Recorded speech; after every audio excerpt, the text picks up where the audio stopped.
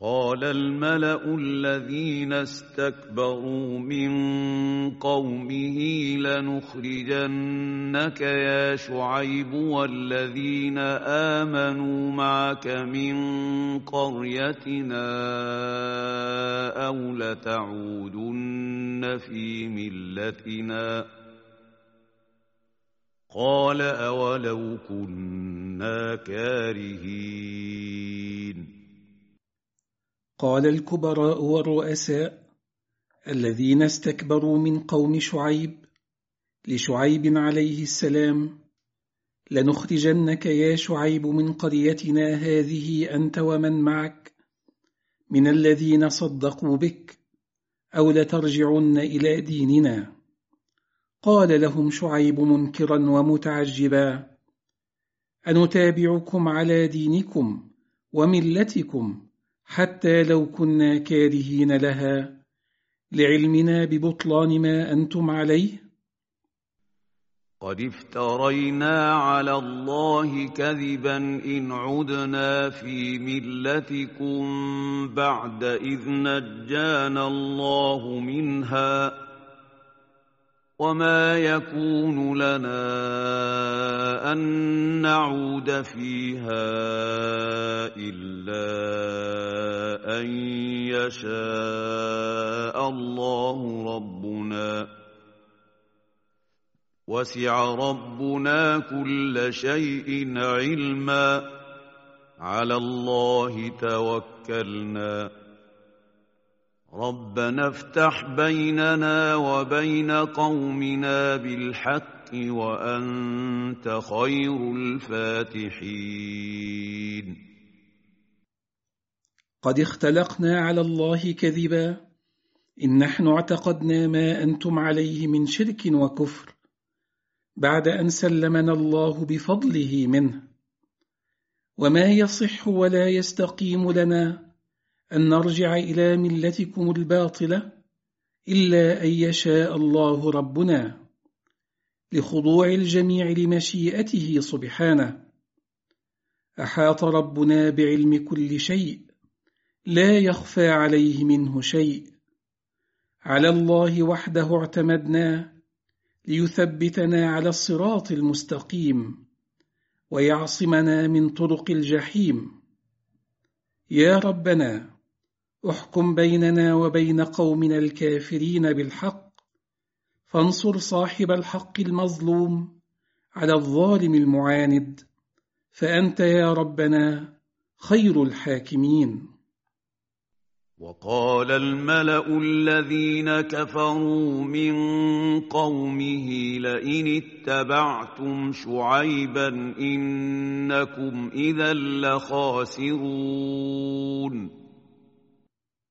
وقال الكبراء والرؤساء الكافرون من قومه الرافضون لدعوة التوحيد محذرين من شعيب ودينه: لئن دخلتم يا قومنا في دين شعيب وتركتم دينكم ودين آبائكم إنكم بذلك لهالكون.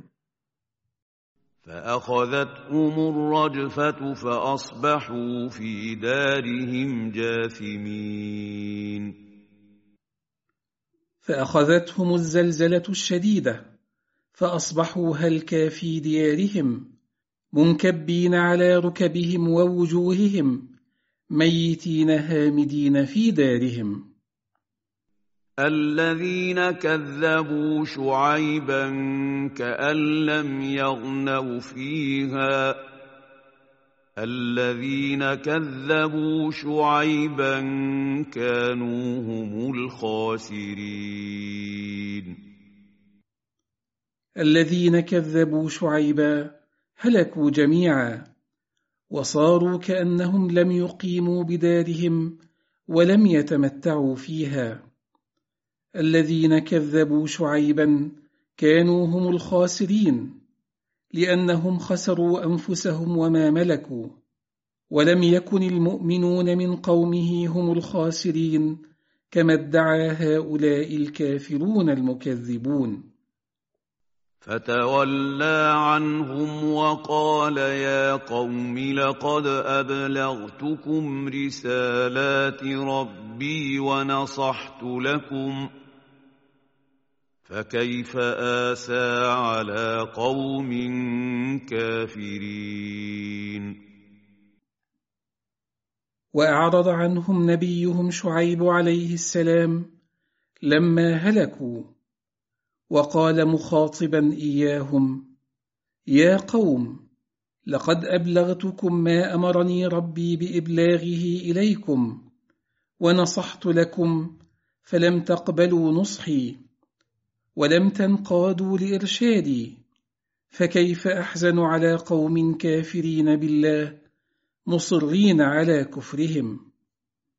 وما أرسلنا في قرية من نبي إلا أخذنا أهلها بالبأساء والضراء لعلهم يضرعون.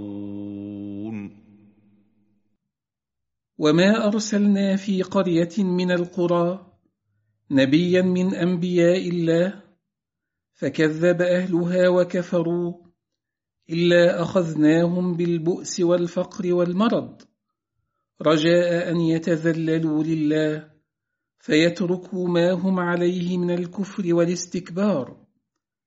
وهذا تحذير لقريش ولكل من كفر وكذب بذكر سنة الله في الأمم المكذبة. ثم بدلنا مكان السيئة الحسنة حتى عفوا وقالوا قد مس آباءنا الضراء والسراء فأخذناهم بغتة وهم لا يشعرون. ثم بدلناهم بعد الأخذ بالبؤس والمرض خيرا وسعة وأمنا حتى كثرت أعدادهم ونمت أموالهم، وقالوا ما أصابنا من الشر والخير هو عادة مضطردة أصابت أسلافنا من قبل، ولم يدركوا أن ما أصابهم من نقم يراد به الاعتبار، وما أصابهم من نعم يراد به الاستدراج، فأخذناهم بالعذاب فجأة وهم لا يشعرون بالعذاب ولا يترقبونه.